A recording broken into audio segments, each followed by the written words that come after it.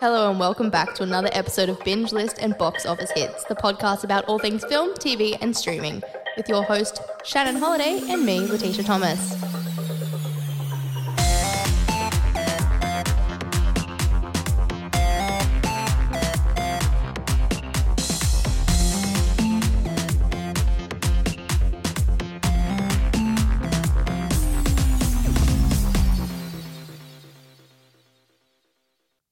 All right, and welcome back to another episode of Binge Lists and Box Office Hits. I'm your host, Shannon Holiday, and I'm joined once again by Letitia Thomas. Hey guys, how you all doing? Very good. Very strange. Good. I can see Shannon on a little screen.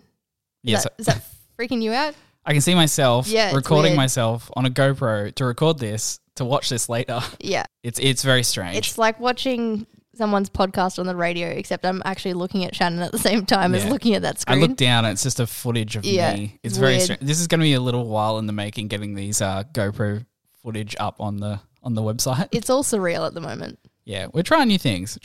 Guys. It's going well. How's your week been, Tish? It's been good. I watched a fair bit of stuff. Got to go to the movies twice. I don't know. That was a good week for that. I feel like I've got my life a little bit more together. Yeah. A little bit better than last week. I think so.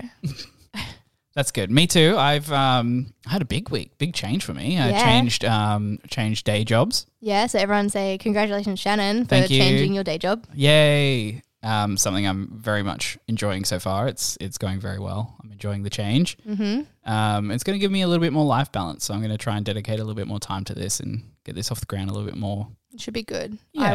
I don't know. I was like, I'll help. I don't know what I'll do. I'll ask anyway. If I I'm need going help. away in a month. I don't know what's happening. You're just planning your trip. I'm not planning anything. I'm just stressing. You are stressing a lot about it. Constant messages about it. Okay, Tish. What have we been watching this week? Well, we watched a bit more Russian Doll, which surprised to no one. But that's fine. Moving on from that, because I will talk about it at some point. I watched a couple more episodes of The Bear. Yeah, the new season. Season 2. Yeah. Yep. Really, really enjoying it. Would have binged it had I had nothing else to do. Yeah. Yeah. If we didn't have this to do every week, you probably would have finished it off. Yeah, and I was like watching some movies and stuff, but it is very, very good. And I'll keep you guys updated as I finish it. Finish it off. Yeah. Yeah, because Australia got it a lot later than America. America's seen it like a month ago. 2 weeks ago, 3 weeks ago? Yeah. So strange how it's got it a bit delayed. late. For me, the first movie I watched this week was the movie Robots. It's from 2023. It's starring Shailene Woodley. There you go. I know, I had to make sure I had got that right. Shailene Woodley, Jake Whitehall, written and directed by Anthony Hines and Casper Christensen. It's basically a movie about like two people and they've created like doppelganger robots of themselves. I watched the trailer this morning. Yeah, it popped up. It was funny. It was lighthearted fun. Very low budget. Super low budget. So the both of them just play themselves and obviously their doppelganger robot. And they set each other up to like basically use the robots to be advantageous for themselves. So one of them, like Shailene's character, wants money, like a sugar daddy type situation, but sends the robot to go do the dates. I respect that. And Jake Whitehall's character just sends his robot double to go on dates with women. And then when it gets to the point where they sleep with each other, he swaps out. He's like a womanizer type character. And this all goes swimmingly well until they meet each other, and obviously they've both their doubles meet each other, but the robot doubles have like, you know, AI and stuff, so they end up falling in love between each other, and they go off and elope as robots, but they steal the identity of the two people, and a comedy ensues, and they're on the run to hunt down these two robots. It's okay. I might look. I don't know if it's one I'll definitely watch, but from the trailer, it looks good. the standout actress in this. Like she acts out everyone on the screen there. A bit better than Jake Whitehall as well, because he just does his usual shtick of, oh, I'm a prim, proper British man. And there's jokes around that a lot. So, yeah, but she's definitely standout. It was very funny. I watched another one this week that I believe you also watched. 2001 A Space Odyssey. So it's Stanley Kubrick. Yeah, let's talk about that. Because that's my next one as well. It's 2001 A Space Odyssey. We both decided to watch this in our own accord, actually. I wanted to watch it because I knew that it was referenced in... Well, I'd been meaning to watch it anyway, but then I knew it was referenced in Barbie. See, I didn't. So I went, I need to have watched this beforehand. Yeah. Just like, you know, two birds, one stone. To get the cultural significance of the scene. So I enjoyed it in parts. It was not I wasn't in the right headspace to watch it. And sometimes that happens with movies, but I just go through it anyway just so that I know what headspace I need to be into to then rewatch it. Yeah. Down the track. I think I understood why it was significant at the time. It doesn't hold up in the same way now. I mean, it holds up visually and everything, but I mean, like, culturally significant, worth the watch, doesn't hold up in the same way. I got to agree with you. I wasn't, like, super captivated by the film, but I can really appreciate what it meant for cinema at the time. Like, it's a 1968 film. So seeing what they portrayed on screen as, like, this space dream sequence at the end of the film, the space scenes, the sound techniques they use for when they're in space was amazing, ahead of its time for 1968. But if you look at it now, like, we obviously sat down in 2023 to watch it, and we're like, okay, it's not amazing, doesn't stand out. Yeah, also it's like 2001 A Space Odyssey, and we're like 2023. Yeah, it's well somehow past the... AI being a threat still significant. I think that was probably that was cool. The most part that I took away from it, like the supercomputer HAL 9000 obviously takes over the ship. Yep. Because it's AI and it's programmed to do one thing and it thinks that's its main objective, so it kills them, basically. Objective. Yep. Kills one of them and tries to kill the other. It was like that part was interesting. That kept me watching. Yeah, me too. Because it's like a movie in like 3 bits. Mm-hmm. So you got that opening sequence. Ta-da! Great musical score. Fantastic. I think I've heard a lot of that score, like, just in daily life. Same. And didn't realize that was from 2001. That opening sequence with the Dawn of Man it's referenced so many times in so many different things, and obviously Barbie did it as well. It was just really good to see where all that came from, like actually sitting down and watching it and taking it in. I think I first heard about that, like the bone scene in like high school film class from my high school film teacher, and I just like that was like 10 years ago or something. You still haven't seen it, but there's so many films like that. But you know, look, I've done it now, so. But yeah, and then the middle chunk of the film is them basically trying to get to Jupiter because they find another monolith on the moon. Yep. And then apparently that sent a signal to Jupiter, so that's why they're on their trip to Jupiter to see what the whole thing is. You took away way more than I did. I was, yeah. So that was that. That's why they're on the trip. And then they get to Jupiter, and then he goes on his little pod down to Jupiter, and that's where that whole sequence of lights flashing and different colors, schemes, and all that happens for like 10 minutes. And then, he lands on the planet, and then he basically evolves into the next stage of being. Because that is the point of the monolith, is basically it appears, because it's supposed to be from an advanced civilization. It appears every time that, you know, us as humans take the next evolutionary step. Which is funny, because Kingdom of the Crystal Skull a couple weeks ago, kind of same theory. Yep. Which, again, was like it's a pseudoscience reference. Yeah, it was, yeah. So I thought that was, it definitely, you can see the cultural significance in a lot of cinema from this movie. Yeah. So that's why I appreciated it. Did I enjoy it? Not really. Yeah. Not really. It's a hard watch now, 40 odd years on. And some things don't stand the test of time in that sense, but as a piece of cinema, the techniques and all that are still phenomenal. Yeah, so it's good to have seen. I'm glad I've seen it. Yeah, if you appreciate cinema, sit down and watch it and take it in for what it is, but you're not going to be like enthralled. Like, it's not a popcorn flick. No. What else did you watch? Because my next one's a bit out there as well. Okay, we'll go to my next one. Talking about wild movies, I watched From Dusk Till Dawn from 1996. It is starring George Clooney, Quentin Tarantino, Harvey Keitel, Juliette Lewis, Salma Hayek, Cheech Marin, Danny Trejo, and it was bloody fantastic. Oh, I've just realised this is a Robert Rodriguez film, not a Tarantino film. No, I mean, he wrote it, but it was before he was like famous with Reservoir Dogs. Yeah, okay, yeah. So basically, it's George Clooney and his brother Quentin Tarantino. They do a bank robbery in Texas. They're on the run, and what they do is they kidnap this family who have like a people mover kind of like van, so they can get across the border. And when they get across the border, they've got to meet with someone to hand off the money, and then they'll let the family go on their way, and everyone parts ways. They get to where they're going. It's called the Titty Twister. It's this bar in Mexico, and I don't know if you know the whole plot. I haven't seen Revolutionary this one. Change. No. It turns really quickly into like a vampire movie. I love that. I have heard bits and pieces about it. So good, that like genre change in the middle there. Wow, comes out of left field. Where did you watch this one? It was on Stan. Okay, I don't know if I'll get to it this week because I've got a sort of another ambitious week. Yeah. But I'll like add it to the short list. Add it to your watch list on Stan because I had so much fun with this film. The fact that it changes genres halfway through from like a thriller, like a kidnap thriller movie to like a vampire horror gore movie, so good. I've been meaning to watch like some of Robert Rodriguez's stuff, like the Machete films and stuff, but I've just never got around to it. It feels like I wouldn't say it's like horror in terms of like scary horror. The worst it gets is like Buffy level kind of like horror sequences where they like have face paint on and it looks like vampires. Like creature feature horror. Yeah, it's really good. Like I just thoroughly enjoyed it. It was very campy when it needed to be, and it's the action when it was needed to be as well. It was really good. Okay, I will add it to my short list. Yeah. I have been getting through films. I watched 8.5 this week, which is a Federico Fellini film.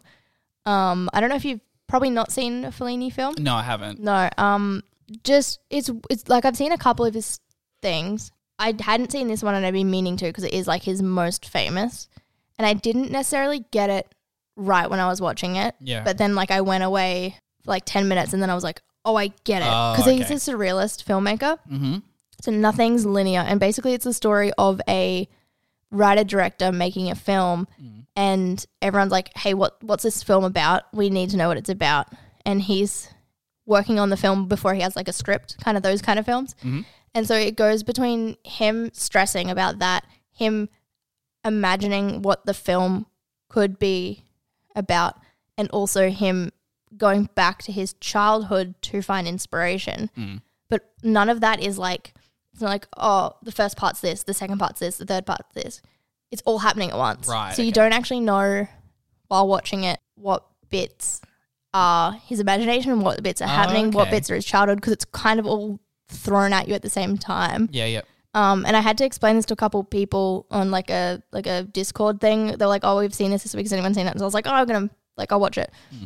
And by explaining it, I kind of understood it. And I was like, holy crap, this is the most genius film I've seen, because you don't have to make sense of it to get the experience of it. Yeah, it's so genius. It's one of the like top 100. Oh, it is? Yeah. Where did you watch it? I got this on Canopy. Right, which is that library service. The library service one, yeah. It's got films that America would watch on their like Criterion collection that we can't access in Australia without so many good like ones on a there. good VPN, and even now it's harder to do that with VPNs. So it's got a lot of that. So I watched it on there and I was like blown away. But at the time I was like, huh? Yeah, because I was trying to make logical sense of it. Yeah. But then once I stopped, you kind of just have to go with it, and then it's like, I'll have to genius, yeah. Look it up at least to get an idea of his work and stuff. It's hard to explain. It's definitely the most surreal one of his I've seen. Yeah, okay. Kind of cool. Worth checking out? I think so. If you're into cinema, definitely worth checking out. I will then, yeah. Okay. I'll move into my next one then. I watched Red Eye. I watched this as a teenager. I loved it. I quite enjoyed it. It was 2005. It's a Wes Craven film. So he's well known for the Scream trilogy. Yeah, I had no idea. Watching it and knowing that fact, I picked up on so many different like tropes of his. Like there's a big thing in Scream where like they're obviously chasing the victim down, like the Ghostface. Constantly like things are getting thrown at Ghostface and they'll like get fallen over. It's like very slapstick, or like they'll move a chair in the way and he'll just like fall over like really like comically. This happened a lot in Red Eye as well. Like when Rachel McAdams, because it's Rachel McAdams, Cillian Murphy, thriller. And whenever Rachel McAdams is like running away from Cillian Murphy, chairs or like bags will get put in front of him. He'll just go down, just absolutely down. I didn't realize he was in it because I saw this like Cillian Murphy, years ago. It's one of his first kind of situational films. Like I think after 28 Days Later, like around that time. It was good. So it's a woman who's kidnapped by a stranger on a routine flight. Threatened by the potential murder of her father, she is pulled into the plot to assist in her captor in offing a politician. So they're both on this flight from I think LA to Miami or something. She's coming home. She's involved with work in a hotel. And Cillian Murphy's like an assassin who organizes for politicians or high people to get killed. And they spark up a conversation in the airport. Like it's really like nice and a little bit flirty. They end up sitting next to each other on the plane. Coincidence? Probably not. And it quickly becomes obvious that Cillian Murphy knows who Rachel McAdams is and purposely is sat next to her and needs her to make a phone call to move a particular politician who was going to stay in the hotel that night into a different room because he has a plan to basically, in that room, blow up the room. Like it's a plan to kill. It's an assassination. Anyway, it's a whole thriller on the plane. She's trying to like avoid doing it because she just wants someone to die. Yeah, in classic Wes Craven style, it's a little bit comical. And then, it kind of ends with them getting off the plane and chasing each other down in Miami. The bit that scared the absolute crap out of my sister, like she still talks about how she hates it because it was on TV and I think I tuned in and she was like in and out. When he gets the robot pen in the eye for like half of it, or the neck. It's in the throat. I couldn't remember. Yeah, whatever. no, because it's very obvious because it's like there's enough other like scene shots of like people on the plane that you're like they're going to obviously come up in the plot a little bit later. Like there's a bimbo type character who asks Cillian Murphy a lot to like move her bag, so he's constantly getting out of his chair, which kind of helps. There's an old lady who Rachel McAdams gives a book to about Dr. Phil, who constantly comes and sees her to talk about it. But there's also these like two little teenage boys that constantly seen him. One of them's doodling in his little like book, like just drawings and stuff. And he's like, "Oh, bro, did you take my pen?" He's like, "Nah, man, leave me alone. I'm just sleeping." And then, towards the end of the film, when they're trying to get off, it's obvious she's got the pen and it does that little flick and then straight into the throat. Yeah. And it freaks my sister out. I still bring it up. Yeah, I love it. It is sitting out of his neck for like a good 10 minutes before he rips it out. I loved that. That was like my favorite part of the whole, from what I remembered seeing way back when. And then just so he obviously they didn't have to film with like a hole in his throat for the rest of the film, just to make it easier for like Wes Craven. As Cillian Murphy's like running off the plane, he like steals a scarf off that bimbo character and quickly like wraps it around his neck. And then he just talks with like a raspy voice. Like that. Still chases her down. Yeah. I don't know. It was enjoyable. It was very 2005. Mm-hmm. And I've been craving movies like that for a little while now, like 90s, early aughts, which is why I watched From Dusk Till Dawn, Red Eye. I was like, yep, this is exactly like the vibe I want to watch right now. They made a lot of films that were still good, but easy to watch. Exactly. That's what I was after. So, yeah, I would recommend it. It's just fun. It's like a silly, fun thriller. Honestly, it only goes for about 75 minutes. It's over very quickly. I like that. Gets to the point. This is the plot. This is the threat. Watch. That's it. My next one, which I promised I would watch, I watched Seven this week, which is the David Fincher film. It's, two detectives, Morgan Freeman and then Brad Pitt's character. Yep. And then they're chasing down a serial killer who uses the 7 deadly sins as like his MO or whatever. I didn't know Kevin Spacey was in it, and then he popped up and went, "Oh, of course, it's Kevin Spacey. Of course, it's him." Who's not so hot right now, but we're gonna forget about that because I don't like. It's 95, isn't it? Oh yeah. Yeah, it's quite a while ago. Oh, before everything came out. But at the moment, look it up. He's kind of in trouble again. Yeah. But yeah, I really enjoyed this, and I've been meaning to watch it, but then I couldn't find it. It showed up on streaming, but then one of the girls from work, Katie, who I love, thank you so much, Katie. She found a, I forgot I hadn't told you this. No, you haven't. Found a deluxe edition copy at an op shop that's like in pristine condition. Oh, and she bought it for me. Yeah. She left it at work for me so that I could watch it. Oh, that's really nice. So that's why I held off a little bit because I knew that she'd done that for me. That's really nice. And also, great choice for watching that film this week. To go back and watch all of the like special features stuff because I didn't have time to watch it. Yep. But, I really enjoyed it. It's just genius the way that it's done. Yeah. And it's one of those other ones as well where, like, everyone goes, "Oh, what's in the box?" Like that's where the quote comes from. What's in the box? I knew that. I say it all the time. I didn't know what box it was. Like, I just pictured something else because I had no idea. But before, spoilers to anyone who hasn't seen it, just skip over this next 30 seconds. I didn't know what was in the box, obviously. But then I was talking to my sister. I was like, "I'm gonna go watch this movie, Seven, rah, rah." Something's in the box, but it's probably a head because that's like the worst thing that could be in the box. And then it is. It is, but the way it sets it up is like very straight to the point. They don't kind of muck around, but it still hits. Oh, it hits hard. Which is like, David Fincher's incredible. What's in the box? And you work out what is in the box and just, from there. And then just the setup that he's going to be the final deadly sin. Yeah. I know that was genius. Perfect, right? How the last 2 sins reveal the whole thing together. Yeah. Yeah, really well done. It's just a really, and really good story. And it opens on one that just, it's so brutal, that first one with like gluttony. Yeah. Not because of the dude or anything, just what that would have been. How it sets up. Yeah. How gritty is that room as well? Oh, it's so full on. It's gross. Yeah. They're all pretty bad. Like the guy that's getting starved for like months. Oh, Good Lord. years. It was Is it was over a year, yeah. Oh Because my the first God. photos were taken and then Yeah, it's like that's he's right. not dead, he's alive. And he just like, there's that jump scare where he Yeah. like wakes up. Yeah, I was like, ah. Yeah, I did too. I was like, oh. Yeah. Oh, so full on. Very good film. But, yeah. Anyone that hasn't seen it, check it out. It's one of those staple films that you've got to see. And that was pretty much all I watched apart from Barbenheimer, which we're about to get into. We'll get into that in a little bit later. I got one left. Okay, go on. I got one left. I watched, this is because of, my friend Andy has been pestering me for literal years to watch this film. And I'm like, yeah, I'll get to it. And it's one of those ones where it was on the back burner. I just never went out of my way to watch it. I've been talking to him about doing an episode with me when you're away overseas. So he's going to be one of the special guest stars. He's like, all right, if I do it, you need to watch The Princess Bride. I'm like, okay, I'm going to watch that. I respect that. Also, Andy, I haven't seen it. I'm sorry. Oh, really? You haven't watched it either? Okay, he's going to say something to you then. Well, he can, Andy. Right in. Right in, Andy. So yeah, this one, I watched The Princess Bride, 1987. Stars Carrie Elves, Robin Wright in her introducing Robin Wright. So it was one of her first films. Okay. Mandy Patinkin. And also it's got Andre the Giant. Billy Crystal's in it. Really? Yeah. I'm going to have to watch it for Billy Crystal. And Fred Savage. Nice. Young little Fred Savage. It's one of those iconic films, but it just wasn't in my childhood, so I feel like I'm not going to love it the same way as everyone does. My childhood. Yeah. I just didn't catch it. It's directed by Rob Reiner. Oh, And what else has he done? The name you know rings a what he bell. look him up, look up a picture of him because you'd be like, oh, that guy. I didn't realize he was even a director. I've seen him in films before.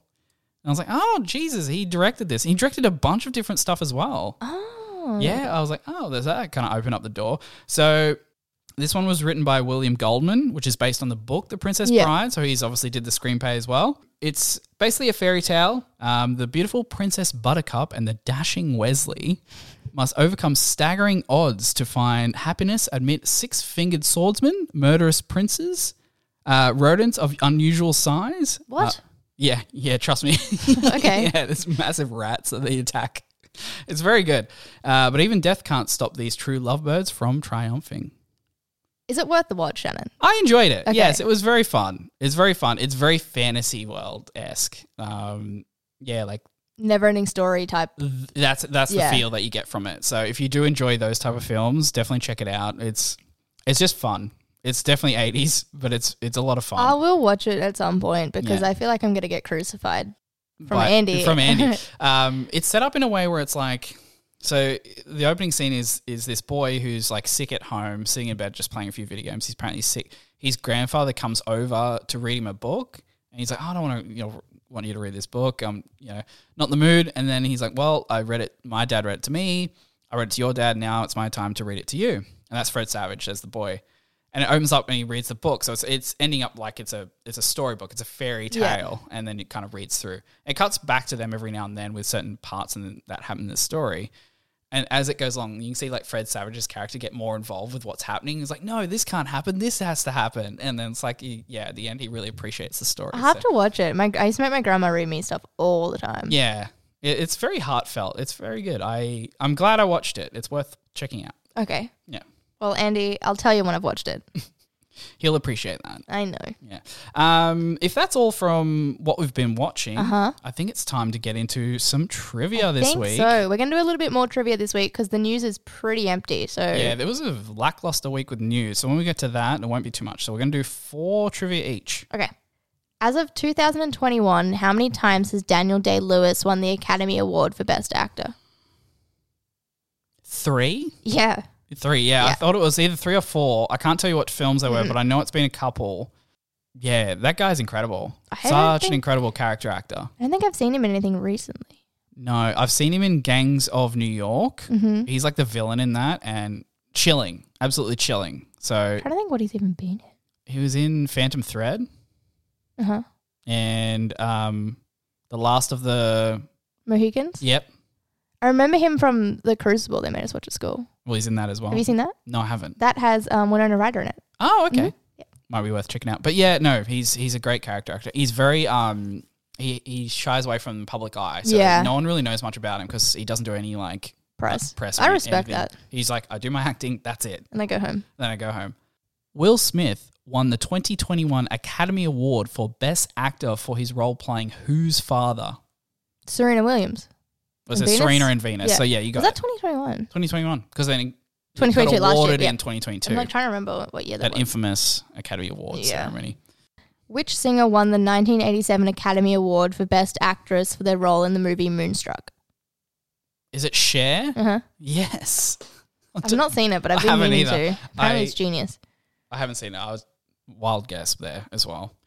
Who won the Academy Award for Best Actress for their portrayal of Queen Elizabeth II in the movie The Queen? Is it Blanchett? No. Oh, well. You can have a second guess. Do you have anyone else you want to? I'll give you a hint. Uh-huh. They were the narrator in Barbie. Oh, Helen Mirren. It was Helen Mirren. Okay. Well, I don't really get that one. It could have been a few people. Which actress played the character of Sandy in the movie Grease? Why do I have a mind blank? Yeah, I'm like, I have a mind blank. It's gone. can you give me anything? No, else? I know who it is, but I can't say Stop the giving name. me facts. Come on. She is in. I know she's Australian. I know Yeah, who she that's is. one. It's Olivia Newton-John. There you go. My brain was empty. I know. I was like, I can't have you lose this on the My on air. brain was empty. I had nothing. You did get I there. knew who it was I too. know. I could see them. I I know. could see them. I was like, oh my God, am I Yeah, go on. having a brain aneurysm? Can you have any other types of aneurysms? I don't know. I think you can. If you're a medic or someone, call Please in. write in.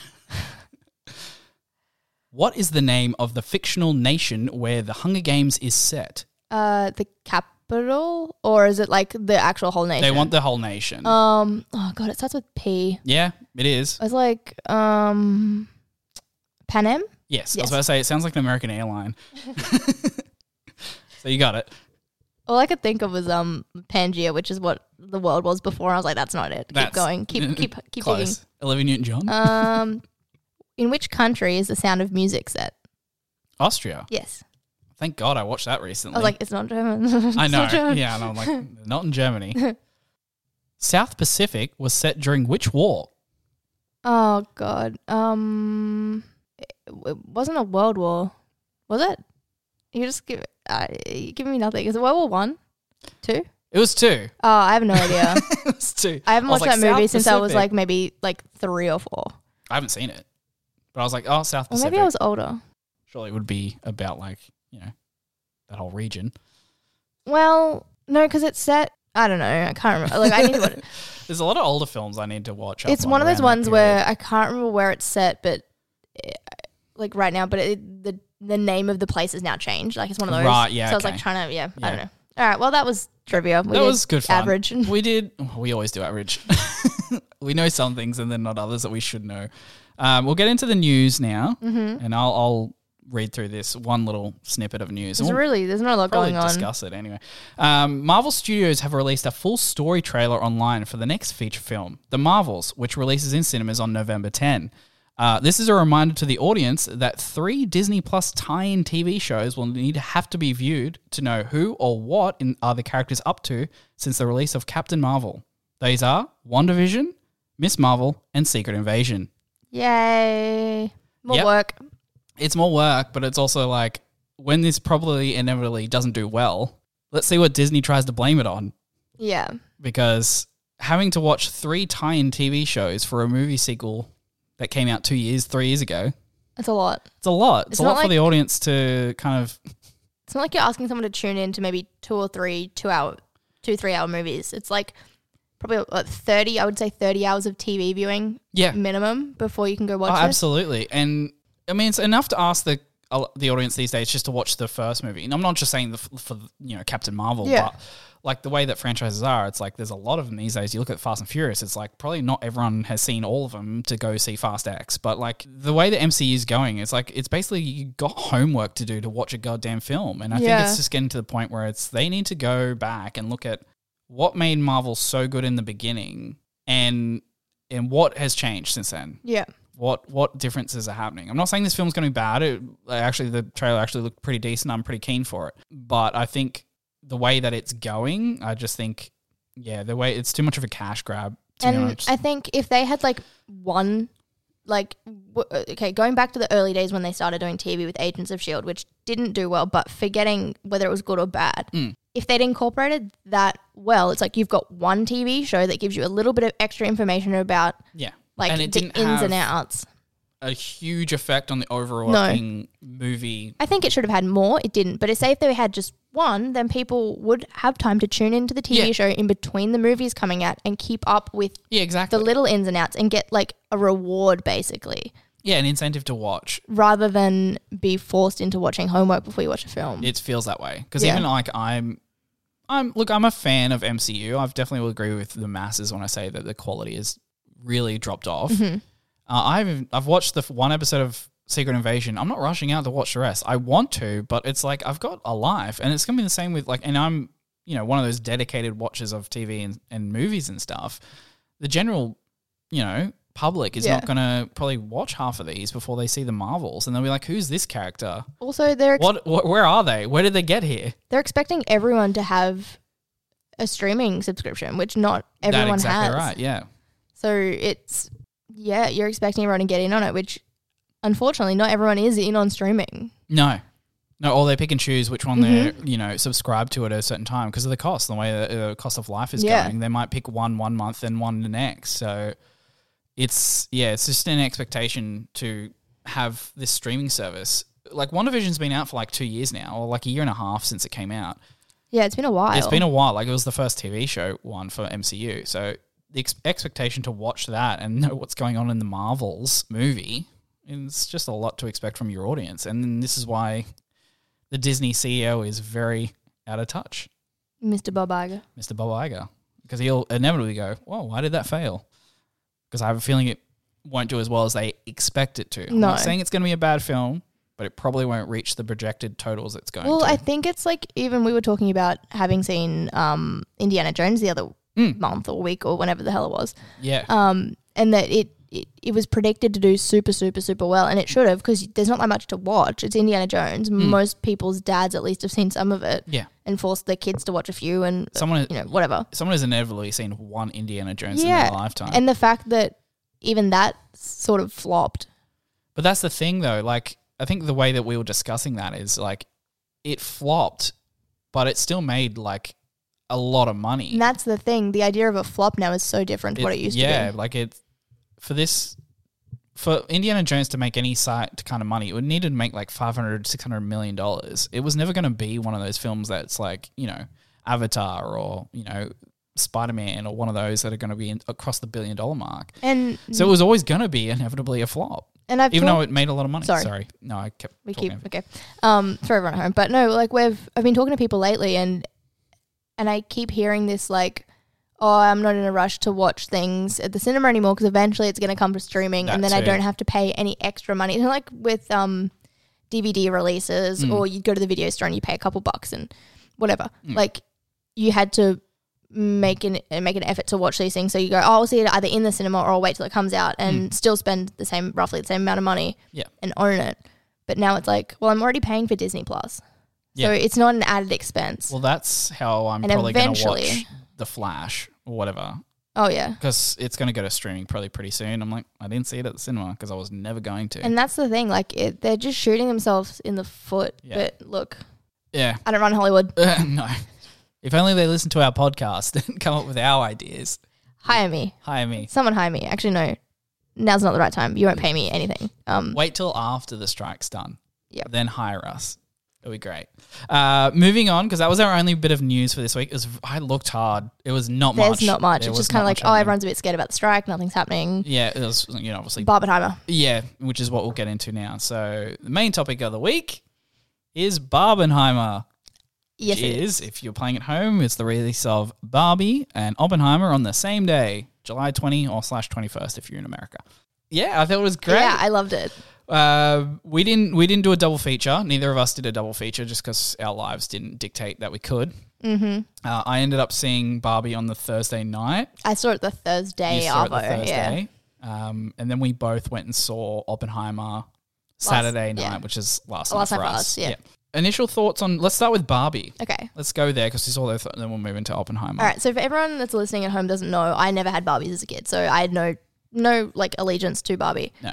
I don't know if I've been more excited to see a movie in can't remember the last time I was this excited to see a film. Yeah. And it lived up to all of the hype, I thought. Yeah, it was so much fun. Yeah, I'm like, you know what? No notes. It was like perfect in my opinion. It just knew what it needed to be. That's what I mean. They did what they did. Yeah. In such a way that I don't know if anyone else apart from Greta Gerwig could have pulled that off, because it's so hard to make a film that is a quote unquote feminist piece. And it was. But have it, and it's very much driven so. That way, but it doesn't feel forced in any way, shape or form. No, it's not like one of those tacked in scenes like Avengers Endgame. Like so hard to do. I don't know how she managed to nail it, but she did. Like props to Greta Gerwig. Like honestly. Yeah. Everyone in this was fantastic. So many amazing. So Margot Robbie, absolutely, like honestly. I think she's getting less props than she deserves for how she portrayed Barbie. Like everyone's like, Ken, and don't get me wrong, I love Ken. Ken was amazing for a different reason for this film. But for a different reason, but I think everyone gives props to like Margot Robbie as well. Did so well on like, projecting that like, I'm a doll, but I want to have real feelings. There's more to life than, leaving me in a box type character. And I think she sort of portrayed each stage that Barbie was going through like perfectly. Like you could tell even without costume at what phase Barbie was like feeling a little more human is kind of what happens. Like, and you could see it as it was happening without her having to do anything. Yep. But just like sort of on the face. It was great. The set design. Oh my God. Give them so many Academy Awards. They did. Give them something for this because it was crazy. It was so nuts. Yeah, just the details, like the little details of like even the floor had like bees like in the carpet and stuff. Just the way her house was like definitely one of the dream houses. The little Easter eggs that were thrown in there was crazy. Like when they went and saw Weird Barbie, which is Kate McKinnon, who phenomenal role. She nails comedy. She just gets it. The dog. Yeah. The dog that... the pooping dog. The pooping dog was actually one of the products they released. Yeah, I never had that. No, well, you didn't have any. No. I just thought it was really good. The little Easter eggs there, like, there was like background stuff as well of like, I think it was like a sandcastle of like Pegasus, like the unicorn that Barbie rides sometimes. I think. And they had like the Dua Lipa with the Mermaid Barbie, which looks tackier because it's supposed to be. Yeah. Just even and John Cena as the Ken version. Just down to like the design of her dream house where they'd have some stuff like the 2D decal and then the 3D stuff and how, like she gets in the shower, there's no water. She's having her breakfast, but she's not eating her breakfast. Drinking. It's just in front of her. Like that kind of stuff is just... It's smart because that's how people play with Barbie dolls. That's how her life was. How they managed to capture that essence, but then also make it like a film with a like deep story. Deep story. Yeah. Third act also like incorporate everything else in it, be social commentary, but also like so enjoyable to watch.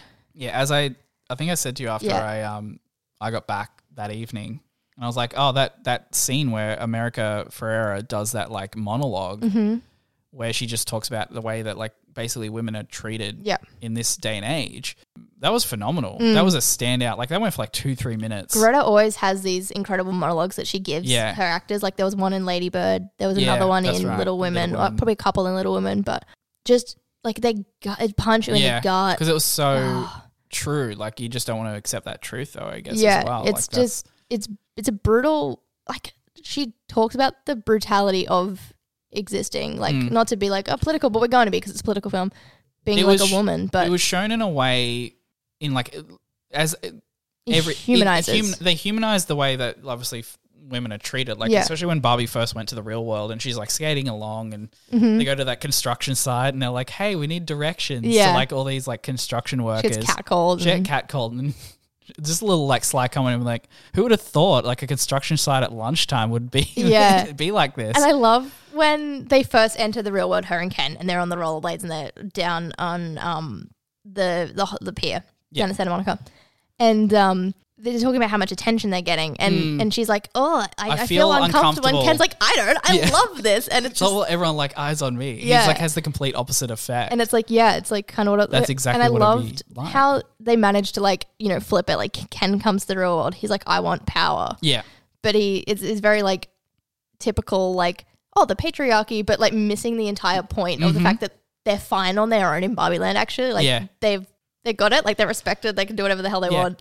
They're still loved, whatever, but they just like lose their absolute minds. That is an amazing scene where he goes into that office foyer and he sees like all these screens that show all like basically America, like guns, horses, and like big cars.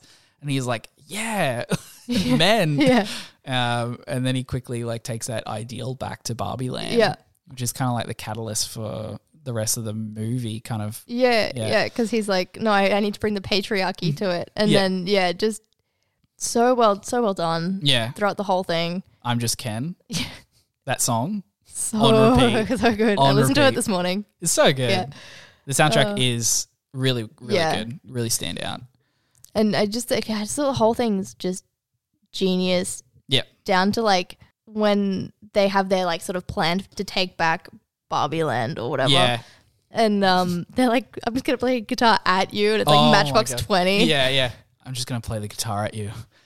And she's like, yay. And then they just like tear them down by like giving them a little less attention and then they start a war. Yeah, basically between all the Kens. Yeah. Yeah. And then at that time, that's when they're voting to get back the power. But they forget. But the men forget. War. It's very good. It was funny watching that and then going into Oppenheimer, which is a film on war. Very different. It's very different. Did you see in Variety today the fact that Greta Gerwig was asked to cut a pivotal scene? Yeah, I wanted to bring this up. In the film, it was the scene where Barbie's at a bus stop and she looks across and it's this old lady just sitting there by herself, and she just looks at her and it's just a really heartfelt like moment between the two of them, and then she just goes, "Oh, you're really beautiful," to the old lady, and it just kind of sits like nothing else really happens in that scene besides like that kind of said, and then it kind of moves on to the next part of the plot. TV, like the movie execs basically wanted to cut that because they were like, it's pointless. Yeah, and she's like, I don't know why I'm making a movie if I don't include it. Literally. Which it is. If I cut that, I don't know why I'm making this film. And it is, because it's this idea that Barbie is stereotypical Barbie, so her programming is stereotypical. And then she just goes through it and she just sees basically just a lady who's just existed and is quite happy and content on her own. Yep.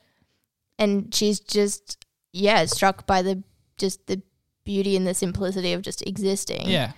Which sort of then sends her, like, it's like with sort of in a spiral, but like, I don't want that scene cut. I love that scene. It was phenomenal. Yeah. It made sense being in the film because that added to the heart. And this movie has a lot of heart. And what I found was... For a movie that's like, a bit of fun, it's making a social commentary.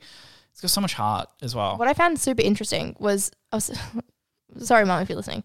But I was talking to her this week about it, and she was talking about how, I didn't want you to have Barbies and this, and that. And then she started going on about, like, the beauty ideals. And I was like, I think Mum's just heard that along the line and thought that's what she was thinking. Because I was like, we never talked about that. But it's true, like, because part of the criticism of Barbie has always been like, it's giving girls unrealistic body images. But I never got that from playing with a Barbie. I got that because adults told me that playing with Barbies would do that to me. So it's not the actual dolls themselves. Which I found super interesting because she sort of talks about that in the film. Well, they did have the Midge. They did have the Midge one. Midge didn't sell. Midge didn't sell well because no one really wants a pregnant Barbie. It's weird. No, you're right. You're absolutely right. I thought it was genius. Yeah. And I don't think there's another film that's done what that did so well. And I don't know if anyone else could do it. Pleasantly surprised. I didn't really know what I was going to go into. I thought it was going to be fun because of what I've seen in trailers and that, but I didn't expect to have that much fun while watching it. Yeah, like just the whole tone was incredible. I don't know how she did it. Yeah. Because it's funny, but also like has meaning. Deep and This isn't for kids. No, not for kids. If you're listening and you've got kids and you think, like I've got young girls or something, they might want to go watch the Barbie movie. It's going to go over their head. A lot of the commentary, the social commentary, it just won't make sense to them. No, because they haven't lived as a woman, which is kind of the whole point of it. Yeah, it's definitely for adults. It's an adult film. It's a PG film for adults. Yeah, absolutely. Like if kids watched it, nothing's going to ruin them. No. But they're not going to enjoy it. Except for maybe that last line. Well, yeah, no. It's not too bad. No, it's really not that bad. That was genius. That was really good. I did not expect that one, and I was so pleasantly surprised. It was good. It was a great film. Anything else stand out that you can say about it before we move on to Oppenheimer? I don't think so. I just think everyone's performance was incredible, and everyone needs a shout out, but there's too many names to shout them all out. Yeah, everyone is. Everyone in this is great. Yeah. And there's so many big names as well. So many brilliant bits. Yeah. The Alan, when he's like, no one notices if Alan goes into the real world. All of NSYNC. Look at NSYNC. All Alan. Made so much sense. Which made no sense because I don't know what that meant. But as I was watching the movie, NSYNC, it made so much sense. All Alan. You know what I mean? Like crazy. It made so much sense. Michael Cera played that so well. I love Michael Cera. He's fantastic. Well, if that's going to wrap it up. I think, that's pretty much about Barbie. it. But also just like, I think what made it good, just to throw that back in because I was just thinking about it. Yeah.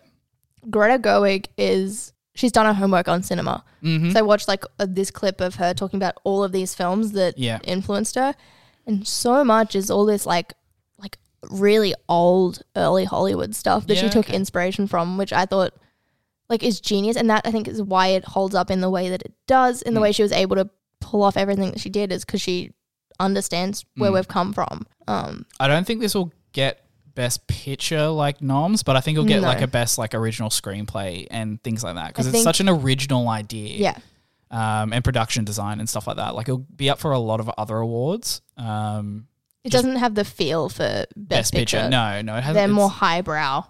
Yeah, which is what we're going to probably get into with the next film when we talk that a little bit more with Oppenheimer. I loved it. Greta Gerwig did a phenomenal job, and I'll probably see it again a few times. I can't wait to buy it and just watch it I think repeatedly. It was very good. Moving on to our next film, part of the Barbenheimer double act is Oppenheimer. I really enjoyed this one. I wasn't so sure last night. I know. I asked you the question. I came off like a week of work and then like a busy Saturday, so my brain was fried. Yeah, and then you went into a 3-hour dense film. Yeah, very dense. It's very opposite to Barbie. Which I wasn't comparing the two. No, you can't. You can't. honestly can't. They're completely different films for a different, made for a completely different reason. I thought this is probably one of the best films I've probably seen. Honestly, okay. I was captivated the entire 3 hours.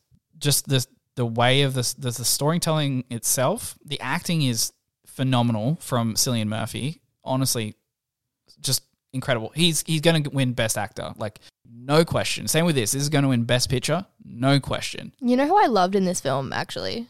Florence? Yeah, but no, like forgetting that.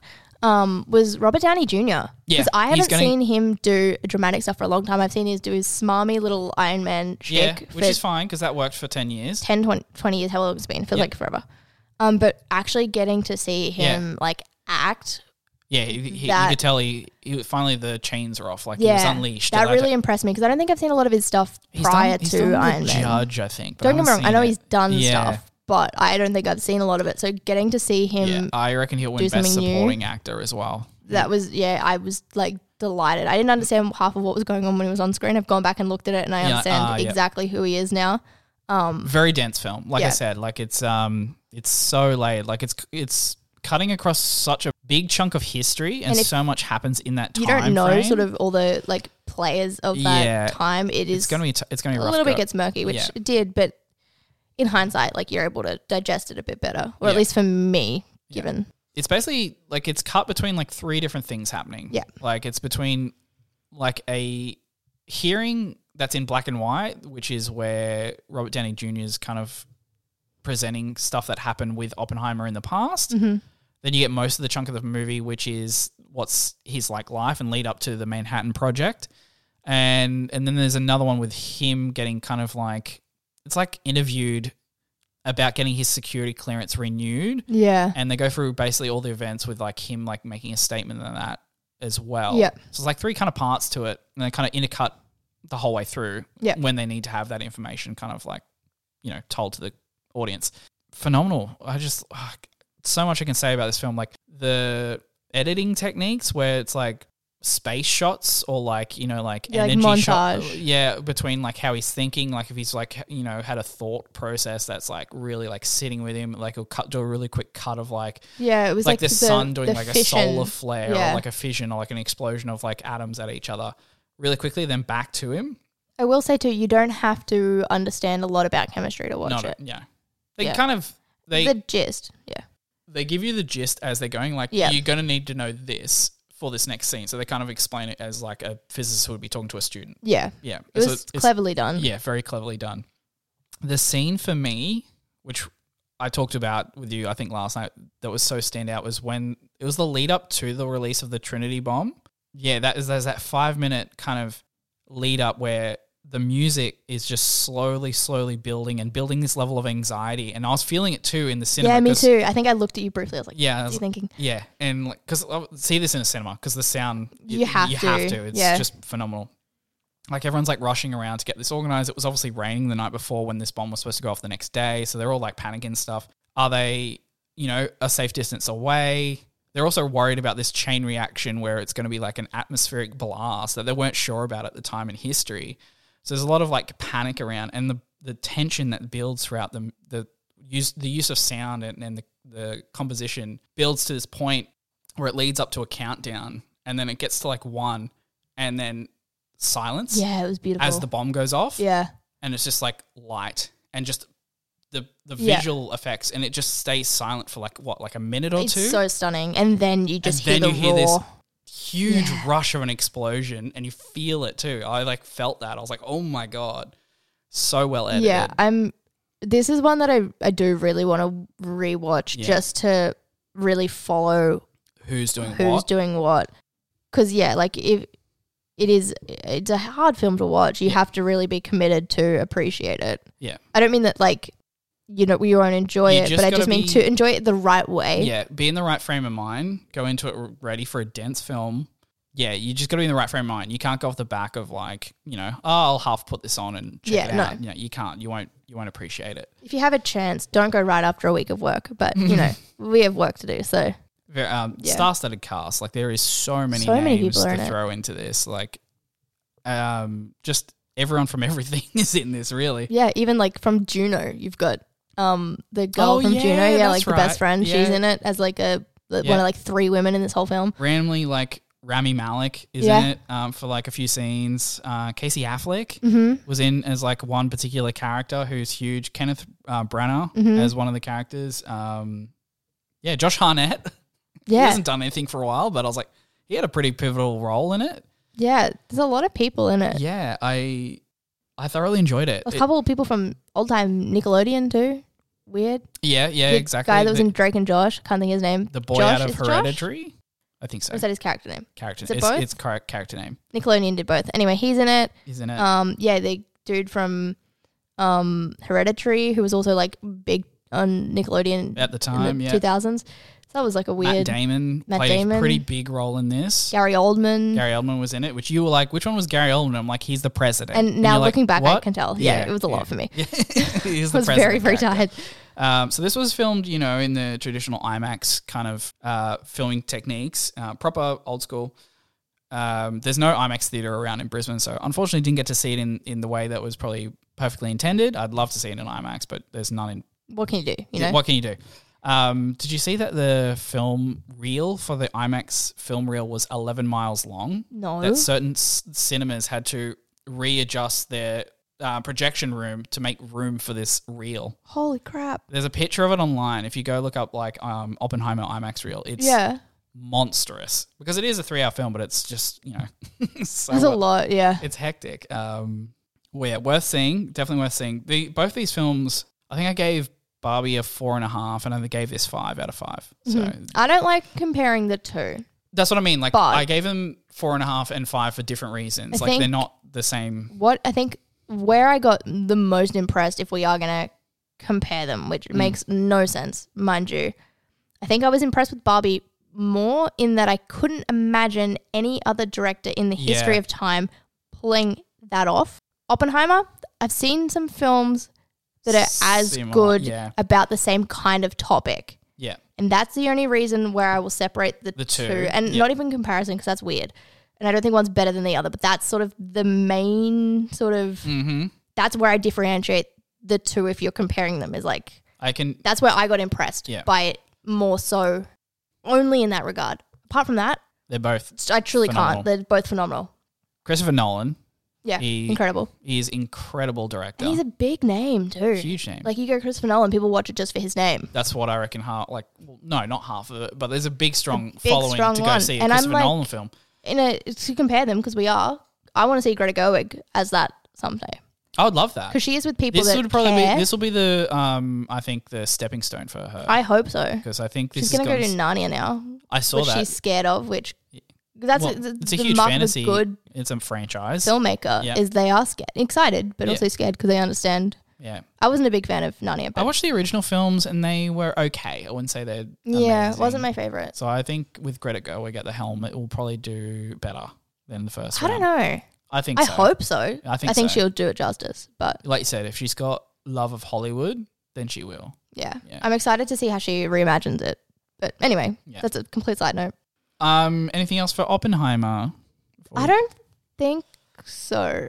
I was very impressed. Actually, no, I loved the ending where you get to see what Einstein said to him, and then that wraps. I love when films wrap up in a particular way. There's a little thing at the front of the movie, and then right at the end you get what was. Yeah, and even that moment when I don't know who he was, one of the characters that was supposed to be on the side of Downey Jr.'s character goes, you know what, I actually wasn't there. I don't know what he could have said. Maybe it just wasn't about you. Yeah, and that kind of, that he didn't like that because he's very egotistical. And what made me laugh, again, because we're not comparing the two, but Barbie was on their mind because of Barbenheimer. Yeah.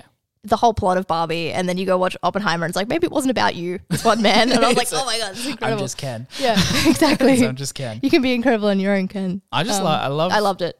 For Oppenheimer, for me, it was the fact that it portrayed his like moral, you know, his morals in question whole time really well. Obviously, he created the atomic bomb, but he didn't see it from a place of like creating a weapon of mass destruction. He wanted it to basically, it was like survival, because he knew if the Nazis ended up doing it first, it would be worse. Which I found that was interesting. It's like the greater good type angle. And then obviously once the two bombs got dropped in Japan, he really kind of like unraveled his like moral objections to this whole thing, and we got to really have like a control over like atomic weapons. So he was trying to get basically the information transparently across other countries as well, but then the way America and Russia were at the time kind of created that Cold War where he was like speaking against it, which is where the film kind of ends up in the last hour is like they wanted to kind of silence him. I was really, really impressed with it. And I think a lot of people talk on films before they see them. And there's been a lot of controversy surrounding both Barbie and Oppenheimer in completely different ways. But I've seen stuff online about Oppenheimer and how they go, oh, it didn't talk about the like Native Americans that were in like, you know, using that land, and then also like New Mexico, you know, New Mexicans basically who were displaced, and it's like, yes, we need that commentary, but there was one film, there was one line in there, but I'm like, make another film on that. People often want everything in everything, and it's like that doesn't make a good film. Yeah, and this was a story about Oppenheimer. It was about the man. Yeah. So I'm like, go and watch the film. Still have those discussions because it's super important, but don't critique or criticize the film for not including it when it wasn't a story about it. If it was a story about the whole thing in general and then they excluded that information, that's different. Yeah, then I'd be like, it has failed to serve in a way, but I don't think it did. No, I don't think so either. I think it's about the man. It's about the man's journey and how he, you know, went across this time span of his life and how it portrayed how he felt during those times. Yeah. That was about him. He's a central character with a few characters coming off him. So, Also, important to note, please, men, grown men, don't bring your 9-year-old daughters to see this film. No. Deeply inappropriate on a number of levels. There's a couple of reasons why. Yeah. But one, it's just a war film and they don't need to see it through a 3-hour war film. They're not going to understand how densely layered this film is. There's a little bit of sex and nudity, which is perfectly fine in the film, not perfectly fine to for that age group. Submit your 9-year-old to. No, there was, Yep. We witnessed 2 little girls go into the cinema and it kind of... Which we discussed as in like, obviously they just did a double up Barbie Oppenheimer with probably one of their parents. But don't do it. The kid's probably not going to love seeing Oppenheimer. Mm-mm. Yeah. And on a separate note about kids and parents, I read something hilarious on Twitter this morning. Yeah. So one was like the article was quoting was Barbie movie applauded as a feminist epic while depicting men as bumbling villains, and then people have Elon Musk being one predictable, and then someone I don't know, it's a bunch of numbers and letters. Got this text, and this is the text, and it goes, "Oh my goodness, I have to tell you about the movie we just went to see. If you get bored, look up things about the Barbie movie. I brought my 8-year-old niece to the movie, not thinking anything about it. It's Barbie, a children's toy. So I thought it would be geared towards kids. Absolutely not. It was disgusting. Pretty much a feminist movie with adding in how you can be whatever you want to be. If that's not an attack on children, I don't know what is anymore." Oh my God. You missed the point. I love the discourse on the internet. Men are dumb. People, Yeah. People shouldn't have opinions. Nah. sometimes. I just thought it was hilarious and I wanted to share it with everyone. Oh, that's hilarious. I love it. I love the I controversy. knew that, I just knew that someone would write that type of comment somewhere. Yeah. And it's like, well, okay. Okay. Okay, then. Yeah. Yeah. We'll just leave The it. irony of that it's too immense. strong. I loved it.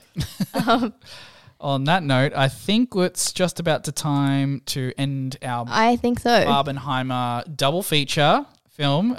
Please tell us what you think. Please tell us if you watched it as a double feature and which one you did first. Please do, yes. My opinion would be probably Oppenheimer first. Yes. Then go enjoy Barbie as like a easier watch. It lets you calm down, if that makes sense, because this is so heightened with anxiety for like 3 hours. Yeah. It's you need to feel joy afterwards, not the other way around. Don't feel joy and then go get learn about the atomic bomb. Yeah. That's about it. So if you want to get in touch, you can find us on Instagram, Twitter, Threads, and TikTok now at We've got Binge the Lists. TikTok.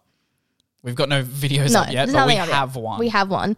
Or you can email us at bingelist@boxofficehits. And next week we're going to get into Variety's top 100 films of all time. Yep. So if you want to watch a couple before, you can and join us in the conversation. If not, look out for next week. We're going to tell you what's worth watching, what's easy and fun, and then what's a bit harder if you really want to get into the nitty-gritty history of cinema. But we're going to be all over that next week. That's going to be it. And thank you so much, guys. Thank you.